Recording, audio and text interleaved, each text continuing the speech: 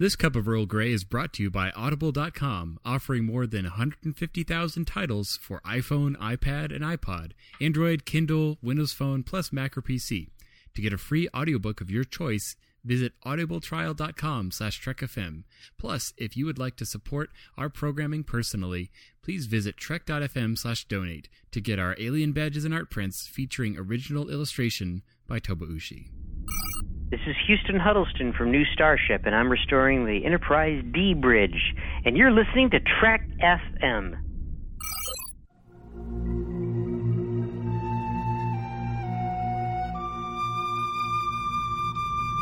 Tea, Earl Grey, hot.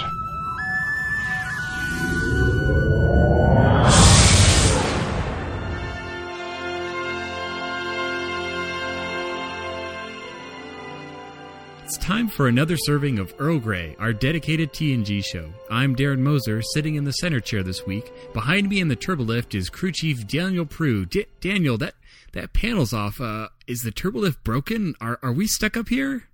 Unfortunately, yeah. I don't know if you're aware of this, but the Enterprise D, we don't believe in stairs. So if the elevator breaks down, we're just kind of stuck here until someone can come and fix it. So. Or climb through mile after mile of Jeffrey's tube, which, I mean, it's good for the workout. Yeah, it's true. I guess that is true, but who wants to climb ladders all day? I sure don't. I mean, especially with its artificial gravity, I feel like I'm just being cheated. It's like there really is no gravity here, but we're going to install it to make it harder.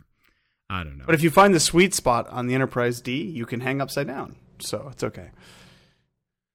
There's also that resonating spot where you can play, music and freak out Geordie LaForge.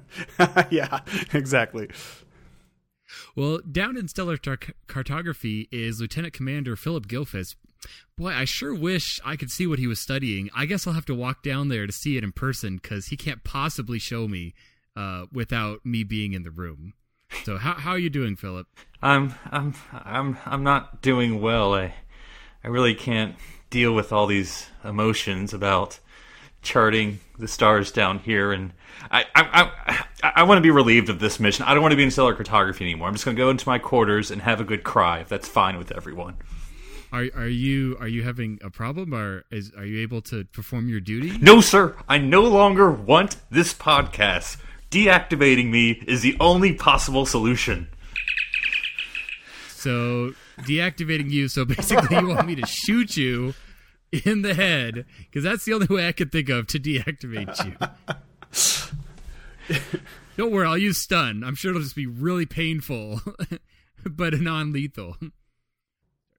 Well, in the words of Commander Scott, sorry, sir, we can't even do that in the 23rd century. Tonight, we will have compiled lists of technology that somehow didn't quite make it into the 23rd or 24th century. So we'll be going round-robin style, listing off inventions that just didn't quite make it.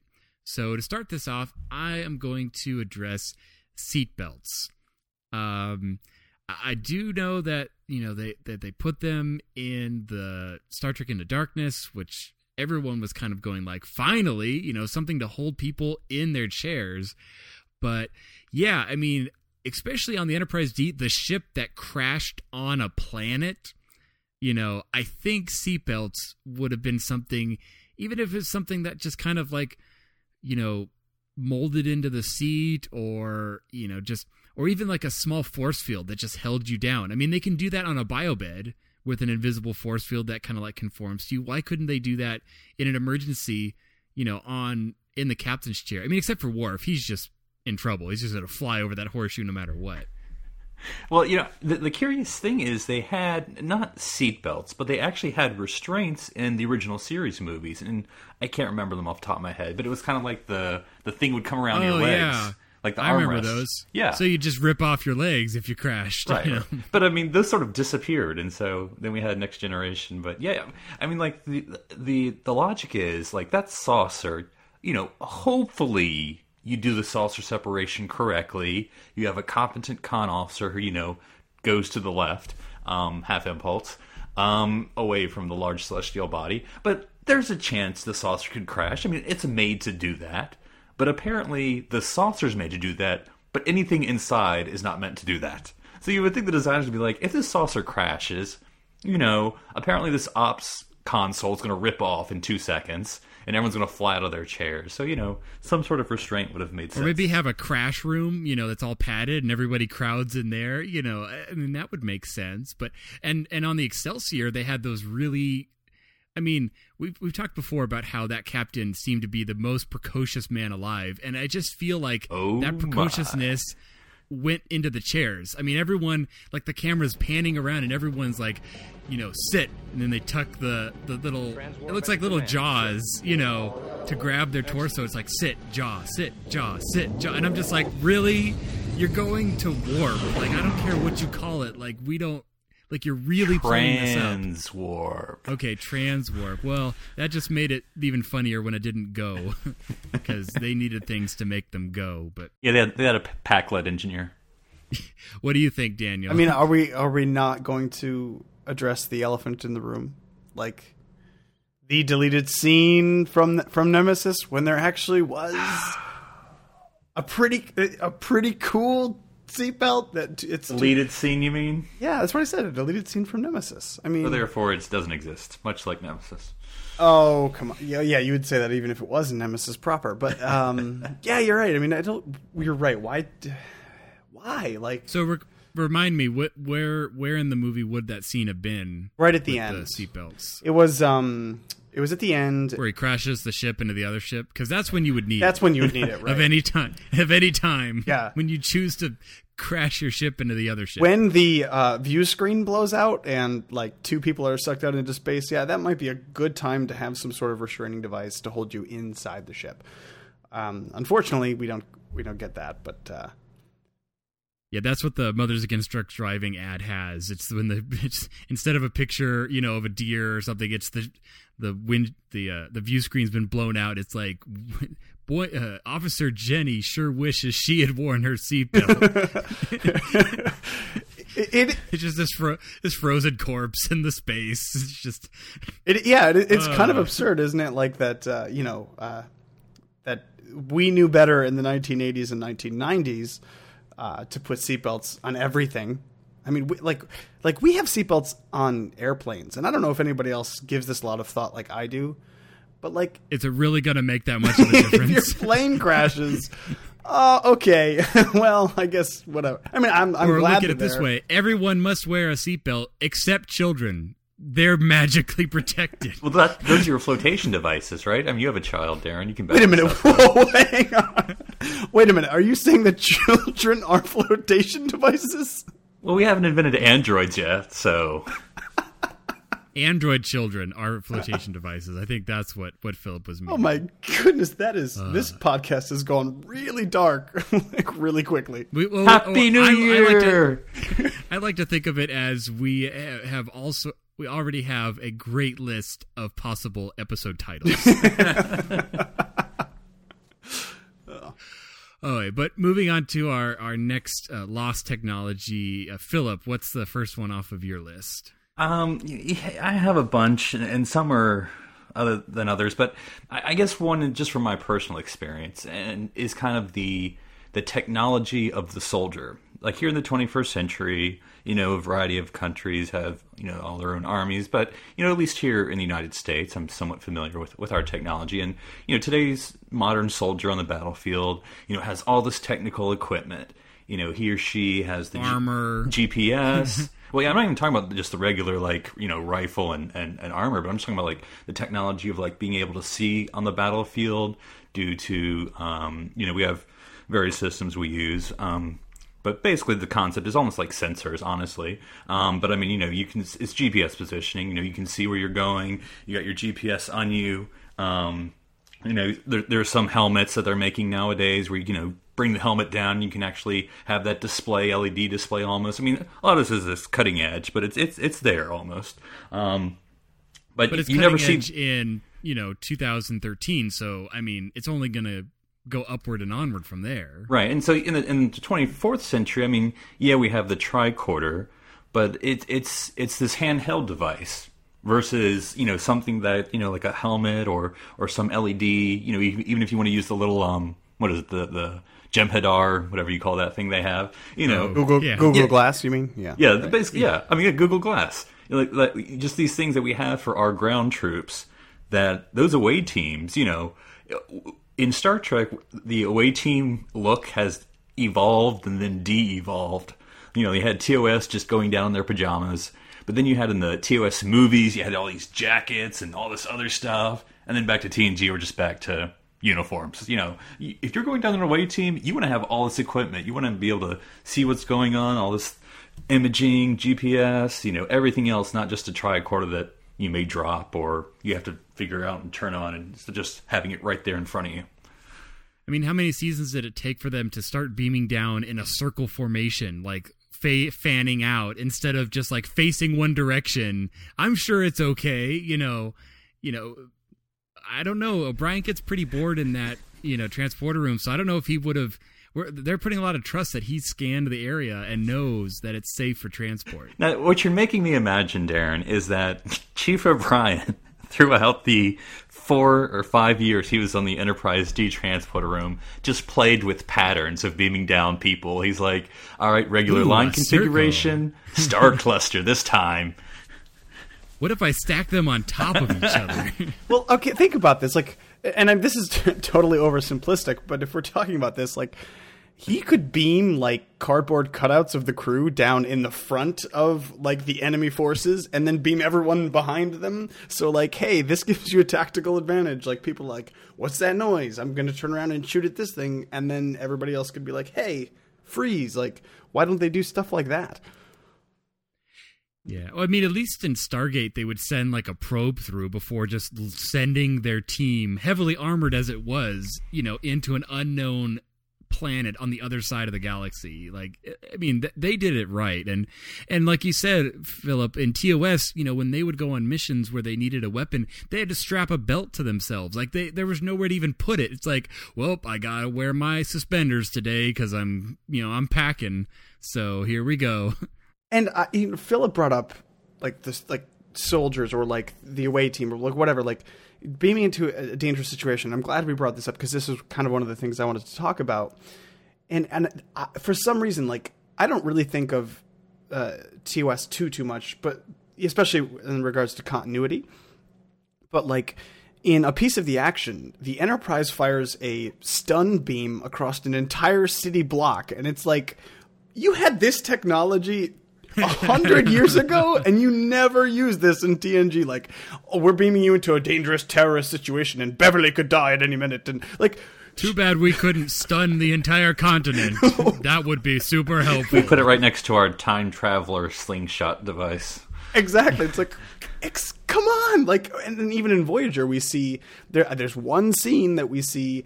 The bridge is being taken over, and somebody puts their handheld phaser on wide beam, stun everybody on the bridge mode, and it's these technologies would totally exist. I mean, it would break Star Trek, really. That's why we don't see it, but it's really frustrating sometimes when you're you have this crazy technology, why don't you use it?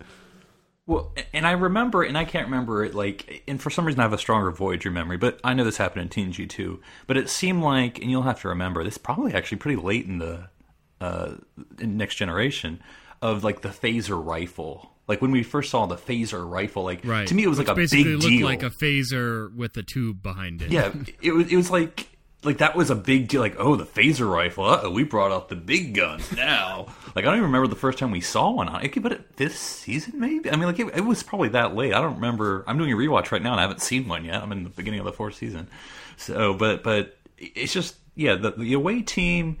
I know we're scientific, we're explorers, and that's fine. And because there's some, not to get serious, but there's some psychology of especially in the modern army, of when you're going into a local place, that when you have all that armor and weaponry, that doesn't exactly help build a dialogue that we're here in peace. But still, you have some equipment there for your poor away team, other than the little belt and attach a little phaser and a tricorder and hope for the best. Well, and I like what you were saying about the bridge. I mean, you'd think, as important as the bridge is, why couldn't you just build something into the walls even that's hey, if all the humans are laying on the ground, activate program B and a phaser just shoots everything that's standing. How hard would that be? I mean, if the Cardassians could come up with better, home defense type, replicator super shooters. I'm picturing the emergency command hologram. What was it? The cannon. Oh, what Fire was the that? photonic- The photonic cannon. Yeah, that was great. If you think about what that really means, it's like fire the cannon that shoots fake. Fire the flashlight. It's basically fire the fake cannon. It's like if you translated this would be Daniel's favorite data flashing the enemy solution. True. That's true.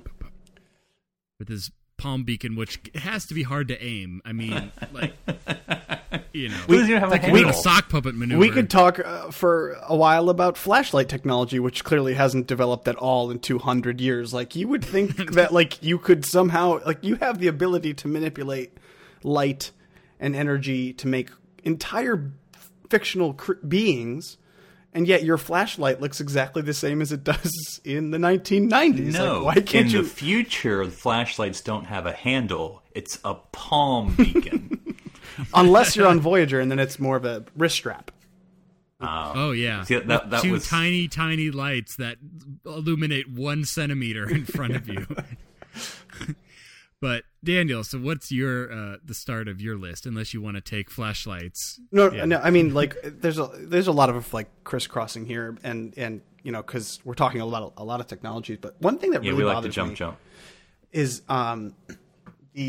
this concept of like, and you can't call it GPS because we're on a spaceship and there are no external satellites or whatever. Right. But like this idea that like you have to have your comm badge on for the ship to know where you are, like, really upsets me. Like, I was literally just watching an episode, and this happens in TNG all the time, but I'm just going to mention a Deep Space Nine episode because I just watched one where like they took off their comm badges and like they were trying to track them and they didn't realize it for like 10 minutes. Like, okay, Like, why are they all standing around? that's almost exactly what a line of dialogue is from the episode. But like, from orbit, you can tell that there are 12 Vulcans and 2 humans, but you can't tell what's going on your own ship. Like, that doesn't make any sense. Like, you shouldn't need a comm badge to tell where anybody on your ship is. Like, the computer should be smart enough to say, hey, right now there's 1,012 people on this ship. Hang on a second. All of a sudden, there's only 1,011 people on the ship. Something crazy happened. I should probably let someone know that. Like, how many? Well, yeah, the computer does know that because it'll. I mean, when they ask the computer, they say, "Where's Captain Picard?" It's like Captain Picard is no not on longer the on Enterprise. the ship. It's like, And hey, it maybe automatically- we should have set up an email Yeah, rule exactly. that flags that and kind of lets Riker know. See, the that problem he's no was- longer on the ship. The problem is when they set up the main computer, the LCARs, when it said, "Do you want to receive push notifications?" they said no instead of yes. That's So- the thing, and it's totally connected because it's like I was thinking that exact same thing. Like, I get a push notification on my phone if I get an email from Best Buy, and I'm thinking specifically of the episode, and I'm going to forget the name where Captain Picard is kidnapped. Allegiance. Allegiance, thank you. Chain of Command. It's It's Allegiance. a lot of them. Yeah, it's a lot of them. And there's a moment when they look at each other and like, "Where's Captain Picard?" And computer, "Where's Captain?" Or, no, not even. No, it's not Allegiance. It's the one where Q takes him off Q takes him off the ship in a shuttlecraft. Hiding Q. Yeah, and they're like, "Where's Captain Picard?" And Captain Picard is no longer on the ship. And it's like, computer, maybe. It would have been nice to know that. Like, their captain has no longer... Maybe a little FYI, a little pop-up notification on the main giant bridge view screen that's like 80 feet long. Like, I would think it would be an instant red alert if that actually happened. Even if it's manual, have some blue shirt, as good as they are, some blue shirt ensign whose job it is to keep track of all the life signs, and if one of the bloopy lights goes off, let someone know. Or the shuttlecraft, it's like, put them on like a pressure sensor or something. Like, if it disappears, we should know that shuttle is gone. Now, we all know that you leave every shuttle bay unattended at all times, so you can have an unauthorized launch at any given moment. Well, yeah, and they say, "Sir, an unauthorized launch is in progress. Shut it down." I can't. He's already out. It's like, why did you even tell me about it? Someone's also beaming off on the transporter, and I can't stop it. By the time you tell me, it's already too late. It's always too late. The Enterprise... Don't even bother me, Worf. I don't even care, because I can't even do anything about it. The Enterprise runs on dial-up. It's absurd. Like, it's like, "Sir, someone is teleporting off the ship," and it's like, "Try to stop him." It's too late. He's already in Switch space. the manual. It's like, well, think about it. It takes 5 seconds for a transport to take place, and so let's say as soon as they initiate it, it sends a little beep to Worf or whatever, and he's like, "Captain, they're trying to do," and I like how he doesn't even try stopping it until he asks for permission. It's like, it's a very tightly run ship. Worf, it's like you burned up like 3 seconds just asking me, "I'm sorry, sir," and you just burned up another one apologizing. Stop the transport. They've entered war. It's like, we could always retransport them later if you just stop them for now, just to be safe, and then we can figure out the situation and decide what the best cause, the best action is. Or I think all transports should go into the pattern buffer, and then there's like a release function, like to complete the second phase or something like that, unless you have an activation code. And that would actually be a good trap. Anyone can, transport, but they're actually just stuck in the pattern buffer until like a command level person releases it to go the rest of the way. And this kind of goes back to exactly what I was just saying. Like, we have episodes where there are people that break out of the brig, go to the transporter room, and teleport off the ship. If the ship is smart enough, it should say, "Hey, I can track these people all the way from the brig. Maybe I should say no until I get like a command level authorization to transport them off the ship." Like, it's like, the ship should be smart enough to do these kinds of things. This isn't like rocket science. Yeah, they don't have rockets in the 21st century. That's a technology that doesn't make it. I think the Ferengi have rockets, if I remember. Oh, well, my next one kind of is in the same vein. It's security cameras and kind of the general bigger picture of security. And not to put this all on Worf and Yar, because, we all know that they both weren't really that great at security. But, I mean, I know Deep Space Nine has security cameras, and you see them in the back of Odo's, office. But that's Cardassian technology. And they have problems. And Odo's a fascist, so... But not even security cameras, just the fact that, and I know they do show views, like they'll show that view if a shuttle's leaving and they couldn't stop it, of it leaving, from the back of the saucer or whatever. And I'm like, okay, I get that. But with how many cameras and the type of camera technology we have, like, every freaking display on this ship should be a camera. Like, every corridor junction should have some sort of sensor camera that's facing down every corridor. Like, when someone's walking from point A to point B, and again, I know, many of the things we're talking about today it's a writing thing. It's like, well, obviously they wouldn't want to show that because it would be too powerful and there'd be no way to actually have someone escape. But for the point of argument, if someone, like you said, is trying to get from the bridge to the transporter room, they shouldn't be this little dot on the master systems display. You should be seeing, like, hey, pull up cameras for deck 5, and you see everything, and you see every person, and it's one of those things where it's like a Vegas casino has more cameras than the Enterprise D. I mean, that's right, listeners. In Darren's 24th century, Big Brother is always watching you. What do you mean? In reality, in the 21st century, Big Brother is always watching you. So, I mean, it's not that far-fetched. You just want CCTV on the Enterprise. Well, I would just say they could just beam. Think about it. Then the Enterprise could just beam all that footage to another, ship, and they could. That's their reality television. And are they listening in on my calls too, Darren? Huh? Is the real world, real world Enterprise edition? Like, is that what's going on? Real world Enterprise, yes. And I have to ask the question because I can't remember an instance. Maybe like a joke, like a data joke earlier on. Is that you just mentioning it? Is that the first time we've mentioned Tasha Yar on on this podcast. Wait, hold on. I have to pour this liquor on the floor real quick. No. It's not. I know when we talked about Tasha Yar last. We talked about her on the Romulan episode. Yes. Oh, she doesn't. That doesn't count. That doesn't. That's what I mean. Like, no. Have we ever? Daniel thinks it not only does it not count, it also doesn't count.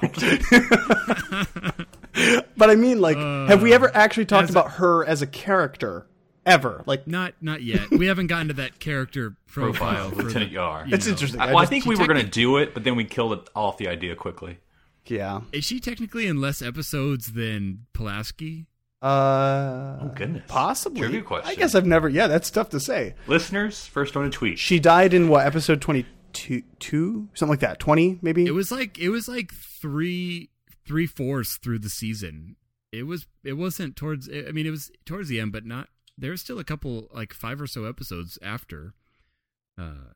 But anyway, so yeah, just security cameras, just security in general. It's like, really, this, I'm not saying, yes, I get the whole trust level, like we've talked before, like people are, but it's like, yes, but you also beam people you don't trust onto the ship on a regular basis. Because we see cameras, hell, I'm blanking on it. The episode, the one where they have the they beam up like the light thing, whether it's a life form, and they have the camera on the medical lab. Home soil. Yeah, that's true. That was one of the few times.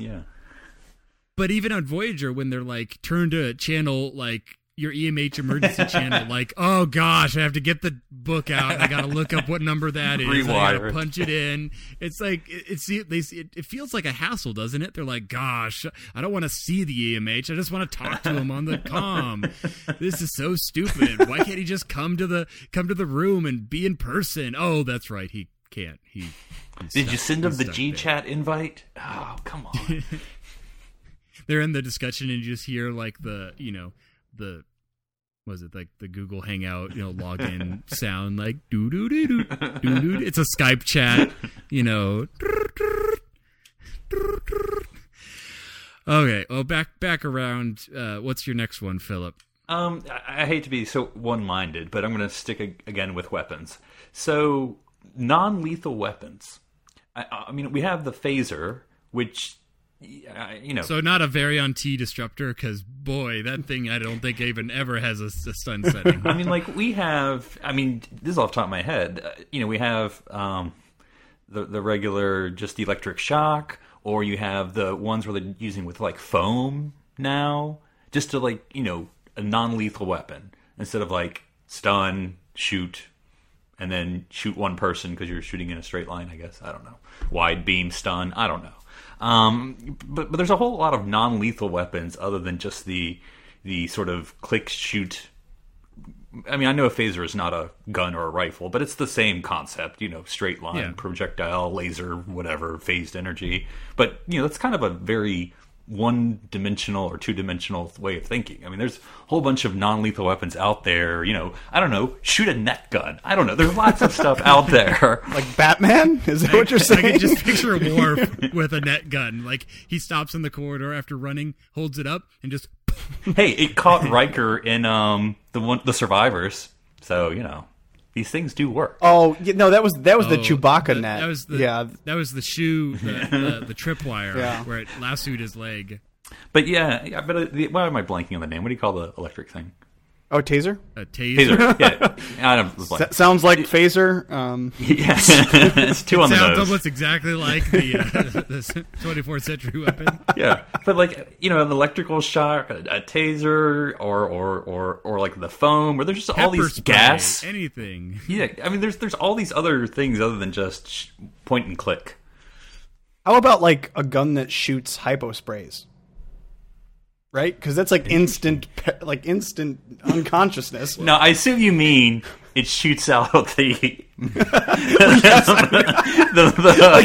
chemical. A whole hypospray. Like, ow! But of course, there's no thumb there. So there's like a little mechanical thumb that dispenses it. You just have the ammo belt full of you hit it, it's like... It just shoots out the metal things that like hit people in the forehead. They're like, "Oh God!" So it's stunned by projectile, not by the actual hypospray. Well, And you're talking about non-lethalness, Philip, and I think, okay, stun settings, even hyposprays, like the closest thing to a hypospray is like, okay, I'll keep talking as everyone else pulls it together. It's the ammo belt. I can just see it. And it's full of hypospray. Reload! I kind of shove it in. I used all 3 of my bullets. I'm totally out. Double barrel shoots 2. Oh boy, that was. But anyway, but with the whole non-lethalness, like, I think of like anesthesiologists nowadays, and like that's a whole profession to like carefully balance keeping someone under. And I get, technology like advancing over a couple 100 years, but I'm like, so you just assume when you just set this arbitrary, okay, a phaser has like, level 1 through 10 or whatever, plus stun. And stun seems to be like this default, oh yeah, that's or heavy stun. Like you have stun and heavy stun. And it's like, I'm pretty sure that this won't kill you. What if you're, one of those 80 pounds when wet, individuals, and it's just, I'm sorry, sir, he was just so weak. I didn't think stun would kill him. It was called stun. I think it's the Barkley setting. The Barkley setting. Rude. There you go. Rude. Oh. He's talking about the Esri Dax setting because she's very tiny, very, very small. Nobody would want to stun her. Or like a child. Like, are you saying that stun that would take down like a normal adult human is not going to like seriously injure a child? I don't know. It just... I'm imagining it as a father. If you really had a phaser handy, that would just stun him just a little bit. Like, just for a couple minutes. Time to go to sleep. Stun. No. Our power pack is run dry. It's only been a week. I was thinking, like, if you had to practice heavy stun settings on Alexander, it wouldn't be a big deal. I mean, I wouldn't... He is a Klingon, he needs at least heavy stun. Yeah, so I wouldn't have a problem with that. All right, Daniel, what's next on your list? Next on my, is medical technology. Philip brought up tricorders. And, okay, I understand tricorders, fine. They make sense. If you're going to go to a planet and explore things and discover things, that makes a lot of sense. But if as a general purpose survey tool, but like we see all of the time that the people in sickbay use tricorders to scan people for like regular viruses and stuff. And it's like, to me, it's like you have, especially like on Voyager, but not to pick on Voyager, but like they have a bed with like a specialized on TNG. They have that sensor cluster right above the main biobed in the middle. Exactly.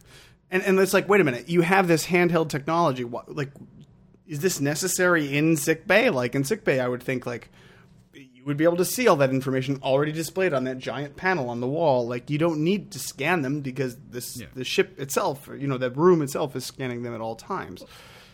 It's like if you're looking up something on your iPhone and you walk into, like a Cray computer lab and you're like, nope, I'm still going to use my iPhone using my thumbs, Exactly. Or Daniel, are you imagining like a Minority Report where you're just like pulling up the holographic body? I mean, in a way, I actually was about to bring that up, but I'm like, well, that's going a little too far. But yeah, kind of, because you would think in 250 years there would be that technology. Like, as soon as they walk in the room, you're going to get all of this crazy. You're going to get blood pressure immediately. You're going to get a scan of their.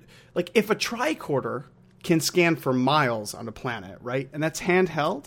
That unit that sits in the top of sickbay can definitely instantly find out whatever the heck is going on inside a humanoid body, like without a shadow of a doubt. Like there's no need to ever have a tricorder in sickbay. You mean a medical tricorder? Right. With the salt shaker. Yeah, exactly. That's my EMH joke there. Have either of you guys seen Final Fantasy: The Spirits Within? Oh, a long time ago. And it was a CGI movie, but it had really good like kind of pseudo holographic technology, and they had in their medical technology again, like they would do an overlay of like right above the person, would show the insides and what was going on. And again, we're saying like, why didn't they have that? Well, because it's a TV show, and the budget for that would have been like astronomical. But and it was 1989, and it was 1989, but.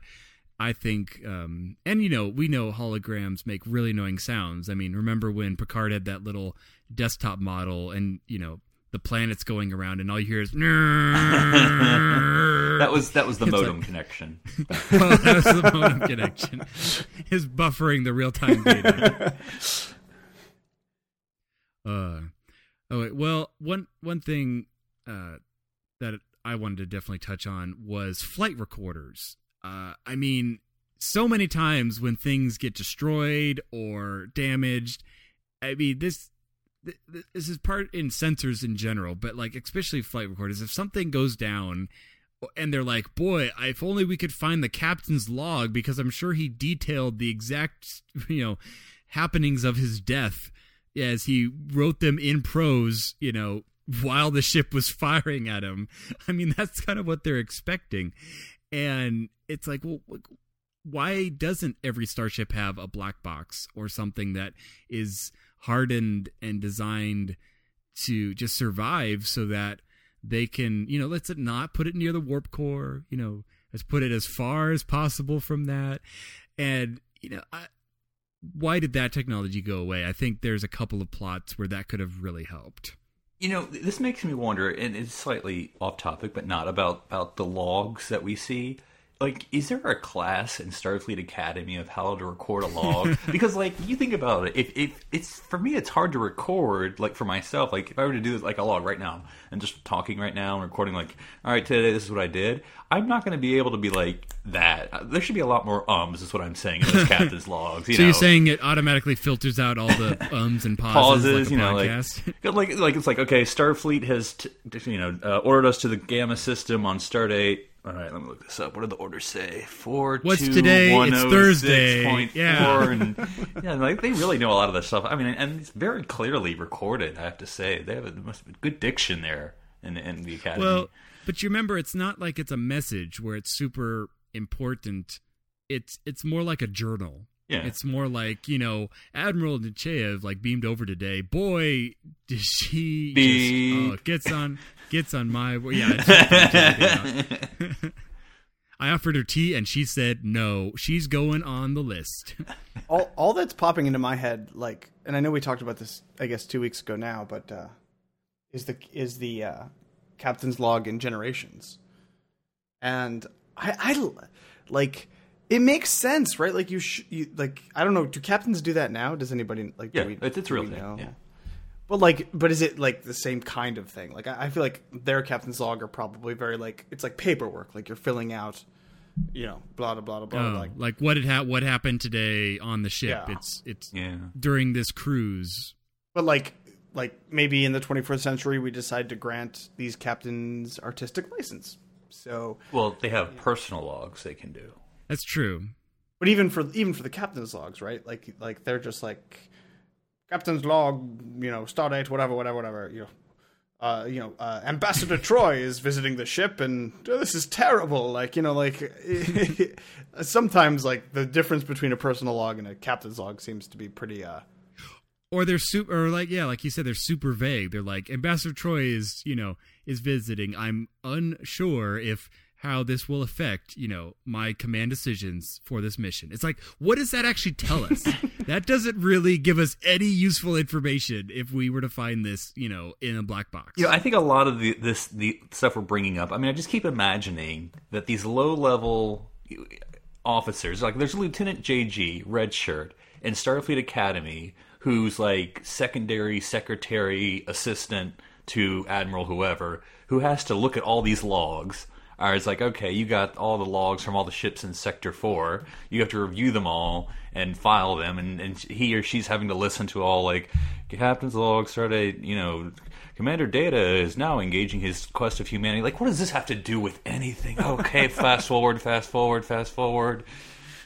And what and this sticks out. There's one instance, and I can't specifically remember it, but it sticks out to me for one episode in TOS, but I know it happens in TNG, and it definitely happens in all of the Star Trek, where they'll go to commercial break, and then coming back from commercial break will be another log, but the time difference between the two is 5 seconds, which means that they must have recorded the log like when a crisis is going on. It's like, Captain's log 47259, we're about to be destroyed by the Romulans. And it's like, wait a minute. You're like, so you're sitting here recording your captain's log in the middle of a crisis.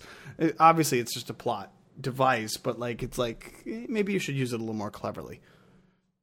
Now, did they ever, in TNG, because I can think of other shows, but in TNG, did they actually ever show anyone recording a log? The only, like, TNG-ish logs I think of like that, that we see played back, are like in Parallels, where we keep seeing the one of Worf, where he recorded the log in the shuttle about him winning or losing, or, you know. But, I mean, that's close, because we're seeing him, but it's the playback. I know what you mean. You're saying like the Sitting original down. recording. The Geordi episode. The what is that? Aquiel? No, God, no. Although, yes, I mean, I guess that's technically right, but yeah. Well, he reviews logs. It is a Geordi episode, so I'm the one where like two. He goes to the holodeck and it's like, what is this? Oh my! I can't believe I can't remember this. He's like, there's a Arch. shadow here. A shadow here we don't know. What is it from? Oh, Identity Crisis. Identity Crisis. Oh, Identity the one Crisis. where he... Yeah, that's a pretty awesome one. It's a good episode. Yeah, it's the other Geordi one. But yeah, I think you're right. I think he does record. And they have a video recording. I mean, for some reason they were like setting up that video camera or whatever it is. Like, but that's like a few, like we were talking earlier, like a black box. Like they literally have a video record of an away mission, and it's like, why doesn't this happen more often? This would help so much. Well, don't you know, Daniel, that's how we're seeing the show, because there's a camera floating there the whole time. It's like Cambot in Mystery Science Theater 3000. That you only see in the intro, but not in the actual show. Well, yeah, it's true. Like, why wouldn't the comm badges work like as cameras to like show the point of view of whoever's wearing it? Because I mean, that would be helpful. I mean, we have soldiers, you know, like even like in Aliens, you know, they had the little cameras on there, you know, game over, man. You know. No, the only way we can have someone do that is if they were blind from birth and are wearing a special prosthesis over their eyes, and one day we'll put a camera there so we can see what they're seeing. Unfortunately, they see things in different... Data saw the future. Data saw the future. He's like, Captain, Commander LaForge's eyes are better in every way and can record logs personally. So why aren't all Federation officers forced to have their eyes surgically removed? And Picard goes, You've made your point, Data. You may live. I mean, it makes even more sense that everything, not even, it's literally established in TNG that everything Data sees is recorded. Like, it's just, we never play back Data's POV. Never. That would be an awesome episode. Never. It's like it makes me think of RoboCop. He's like, you fool, he's a cyborg. His memory is admissible as evidence. Or think of Clues. Like, literally, that episode would have been over in 5 minutes if they were like, hey, Data, give us the recording of the last 36 hours. And he, okay, I guess I never thought about that. Like, it's like... Yeah. So again, in Darren's 24th century, I can see that, remember, Data never sleeps. And if you remember Unification... You don't want Data staring at you while you try to go to sleep. There's 8 hours of him just filming Picard sleeping on the Klingon prey. All right, so next up is Phillip. Now this one will probably be a little not controversial, but maybe semi-so, because anytime you talk about animals or pets, I know people get a thing about them. So, but here's my thing: electronic pets. Okay. Like, we have them. They're not, Gigapets. like, super advanced. I mean, they're more, you know, in I would think, like, Asia has a little more advanced than what we have right now, here in America, at least. But you know, the electronic pets, right? Like, to me, it doesn't make sense to have real pets on a starship. You know, like, in the 24th century. Pets, you know. So what you're saying... Where's Spot's kitty litter? That's what I'm asking. You know, that's like, there's some, you know... Well, what you're not aware of, Philip, is that feline supplement 47 is genetically engineered so that it doesn't produce any waste. So Spot doesn't have to actually use the... I'm no biologist, Daniel. It's got to go somewhere. I'm no blue shirt, but I'm pretty sure. I mean, I'm not going to get graphic here for our physically not listeners, but it's, unless there's like a bunch of rainbows coming out of somewhere in that quarters, it's Is he a 9-yin cat? Yeah. So you're saying everybody on the Enterprise should have Tamagotchis? I'm little canines. Or canine? Okay, all right. That's right. Good enough for the doctor. I mean, that's all I'm saying. But well, I do remember. I think it was Patrick Stewart who actually didn't like it said he didn't actually like Livingston. Like he didn't like the concept of so Picard keeps an animal imprisoned in his ready room. That concept. What do you mean? Don't you guys know Livingston's an android? He's an android member. He's a Dr. Soon creation. He's a B1. Let's just say, especially recently on the network, rumors of Livingston's death have been greatly exaggerated. That's all I'm going to say. That's that famous quote that everybody knows from First Contact. Reports of my assimilation. Oh, right. Okay. Oh, yeah. And, we all know that he was no one's pet. What's your next one? So this is kind of strange. I think. Okay, well, I have a big problem. Okay, wow. Okay, I'm going to start over. We know, Daniel. But what's your next one? And her name is Kira. I have a love-hate relationship with this. What I'm going to say, like the interface system between the people and the computer systems makes no sense to me. Elcar's system, I think it was a brilliant design for the time, and it makes sense for what they're doing. But it makes zero sense logistically. It doesn't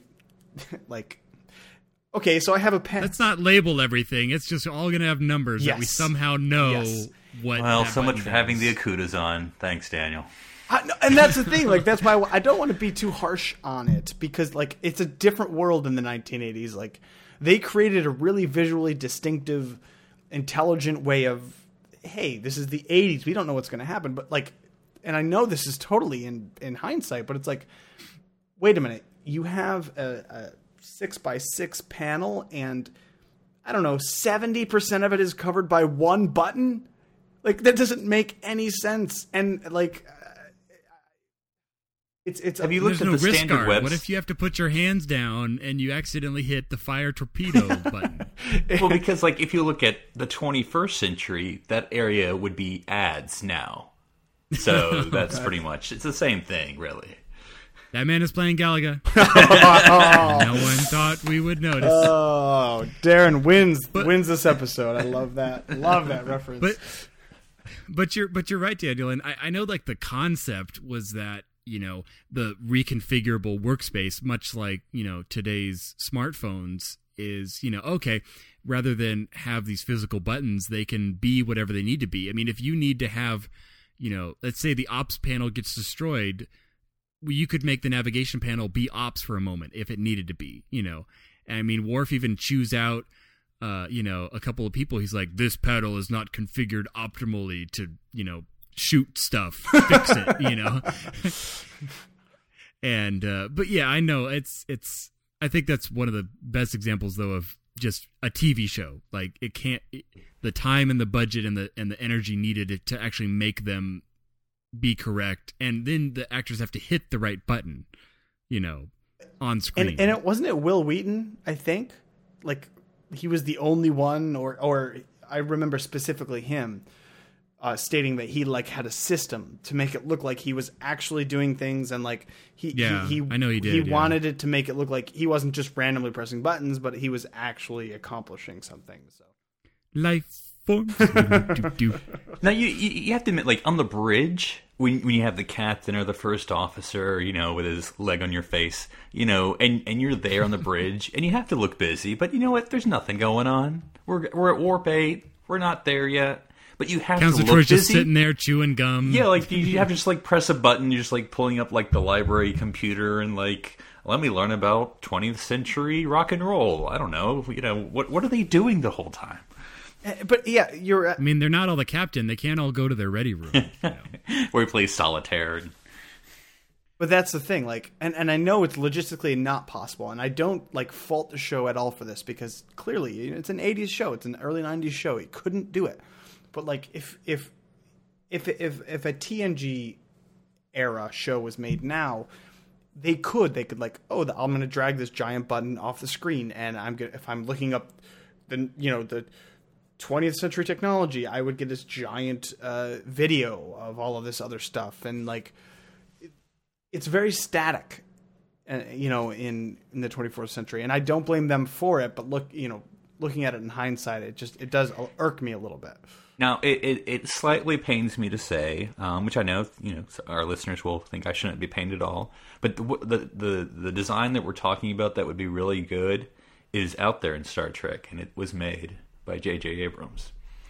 If you look at the design on board those Enterprises, or that Enterprise, the one Enterprise. That's true. That Enterprise, it's very, like those view screens shows all the data right there. Smart glass and overlays. One of the... that he did get that right. Yeah, of course. Well, it's a beautiful Enterprise.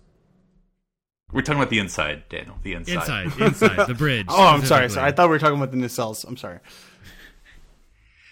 Okay, last round, so make this a good one. I'm going to go with fuses.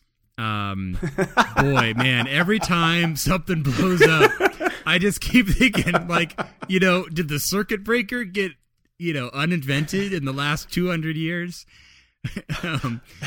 Now, I did hear something that actually has prompted this whole episode. I was listening to the Delta Quadrant podcast, and they were covering an episode where the Delta Flyer had been damaged, and they were trying to get it fixed, and a panel like blew out or overloaded, and they said, oh, like the magnetic interlocks failed. And he had a really good explanation. He's like, well, in the future, fuses, a fuse is like something that pops but it breaks. Like then you have to find another one. You'd have to like stock a whole cargo bay of fuses. But a magnetic interlock in his canon was like a fuse. It could trip, but you could reset it, more easily.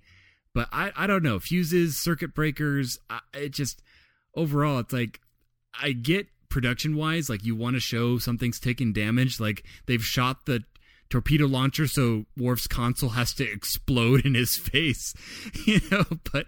What about the, as Admiral Chris has talked about in the Ready Room, what about the rocks they keep in the ceiling to fall down? Boy. We had a big discussion. The first Ready Room I was ever on was yesterday's Enterprise. And it's like they shoved gravel everywhere.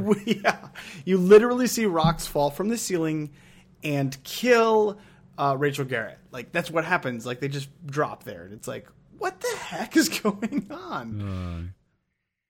Or like when if the front con console explodes, it's like, oh, look, all these black shards of glass are now flying into your face, Anyway, I mean, Generations is basically, this is the textbook of everything going haywire as far as explodey haywire.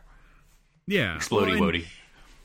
Well, and fuses, like, it also goes hand in hand, though, with manual, go to manual release or manual mode. It's like, where is there physically, like, let's just, maybe some control linkages, I don't know, something that goes to a handle that's behind some panel that when you pull it, the door freaking opens. For all the smack y'all want to talk, you know what the best example of that is? Manual helm control, Star Trek Insurrection. Yeah, we don't count that. Is manual. That's manual. He is holding a stick. Which is the dumbest moment in manual. No. That is the dumbest moment in any Star Trek film, including all of Star Trek V.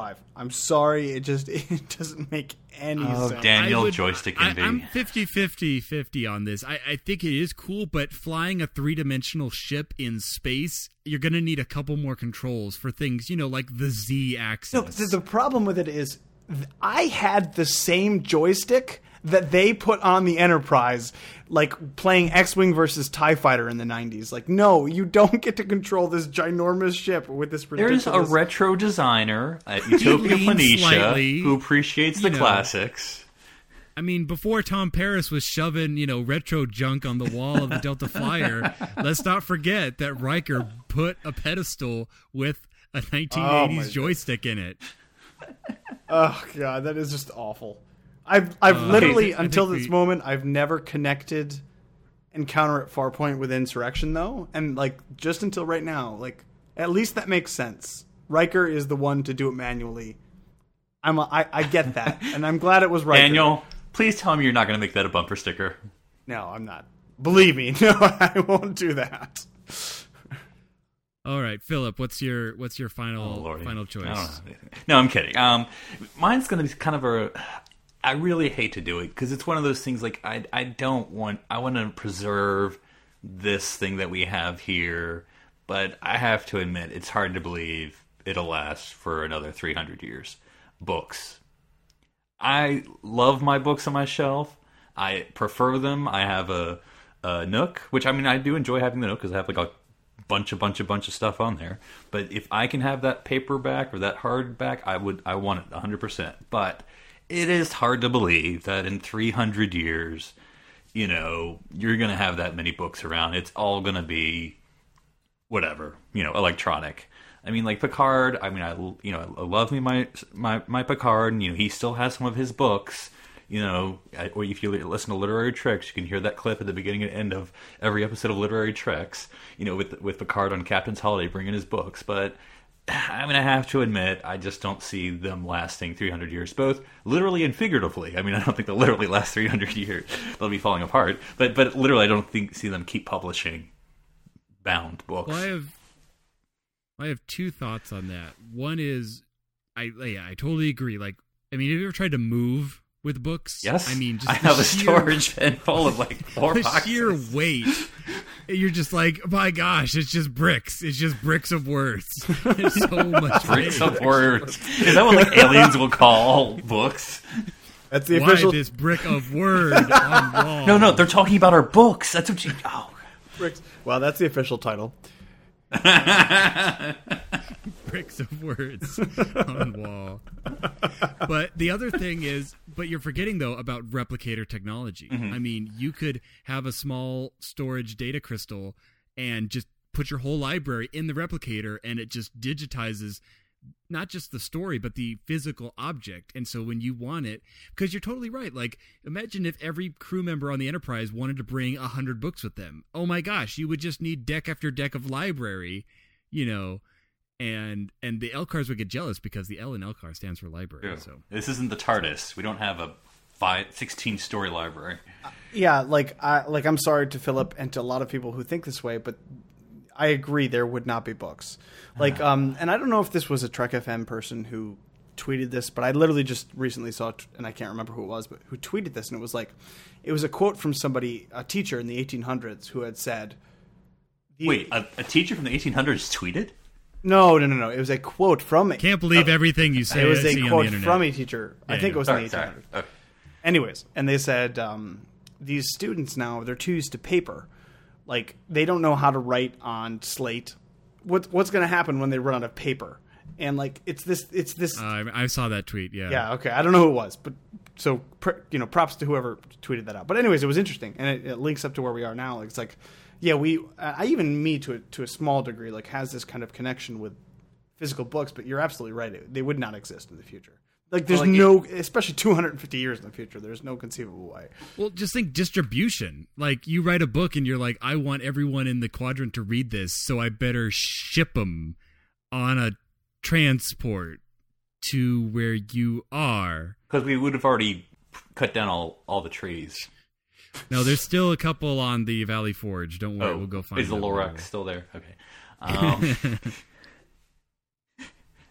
Yeah, I mean, I would just to point this out, just to not to be political, but like I live in the state of North Carolina, and our state legislature passed a bill. I mean, it wasn't the only thing in the bill, but one of the things in there was to require the teaching of cursive writing in our schools.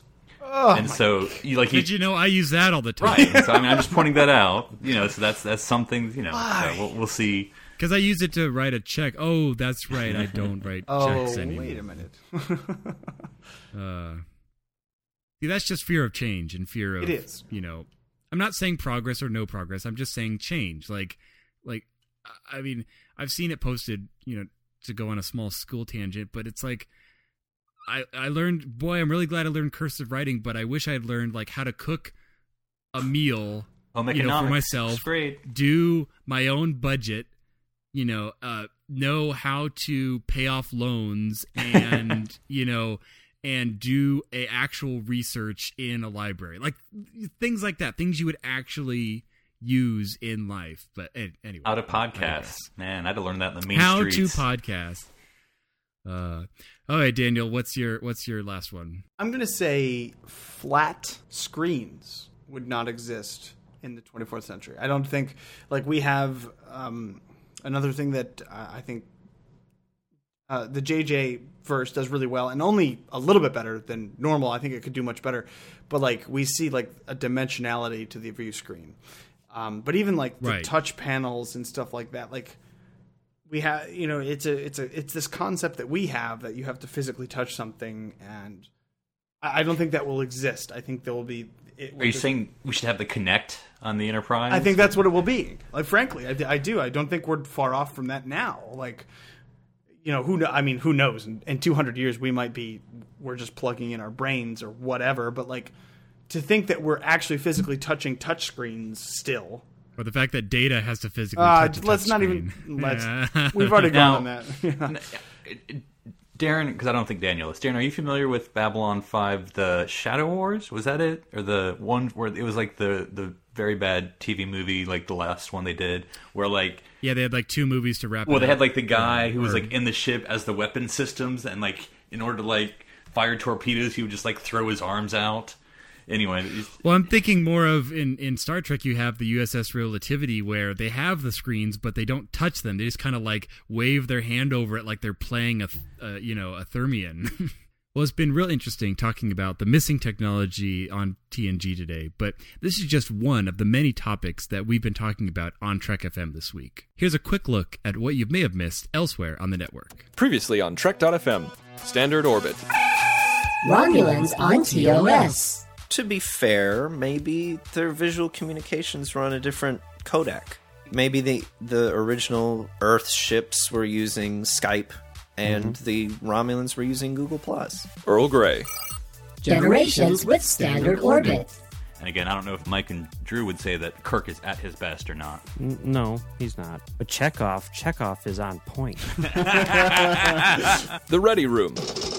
Affliction and Divergence. Yeah, the other interesting thing about that, though, is to compare the Klingon ethics with the Section 31 ethics, right? Because there are, like you said, there are some groups within the Klingons who maybe don't feel exactly the same way.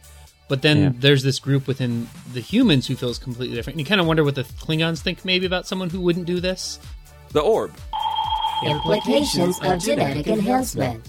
There's just a danger that you're going to become like the lower rung of society, and only the people whose parents have the money to enhance them are going to be those who have good lives.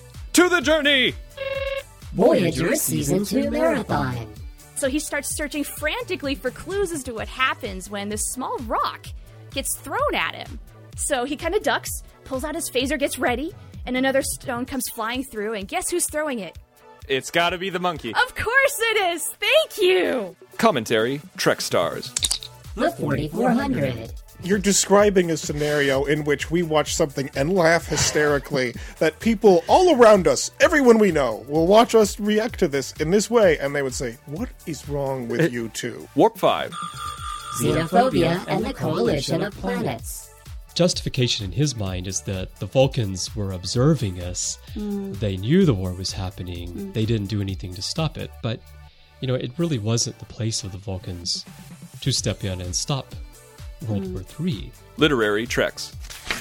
James Swallow, The Poison Chalice. Everybody in this story is dragged into a situation they don't want to be in, and that's kind of where the title, The Poison Chalice, originally came from, is the idea that, Riker is given this promotion, which on paper sounds like a really great idea, but it's a poison chalice. It turns out that it's not what he thought it was, and in fact, he's being dragged into something that he doesn't want to be involved in. And that's what else is happening on Trek.fm. So check out these shows and get in on the daily Trek Talk. You can find them on iTunes, Stitcher, TuneIn, Windows Phone, soon Xbox, or you can stream and download files from the website. Just visit trek.fm/pd for the podcast directory to get all the links.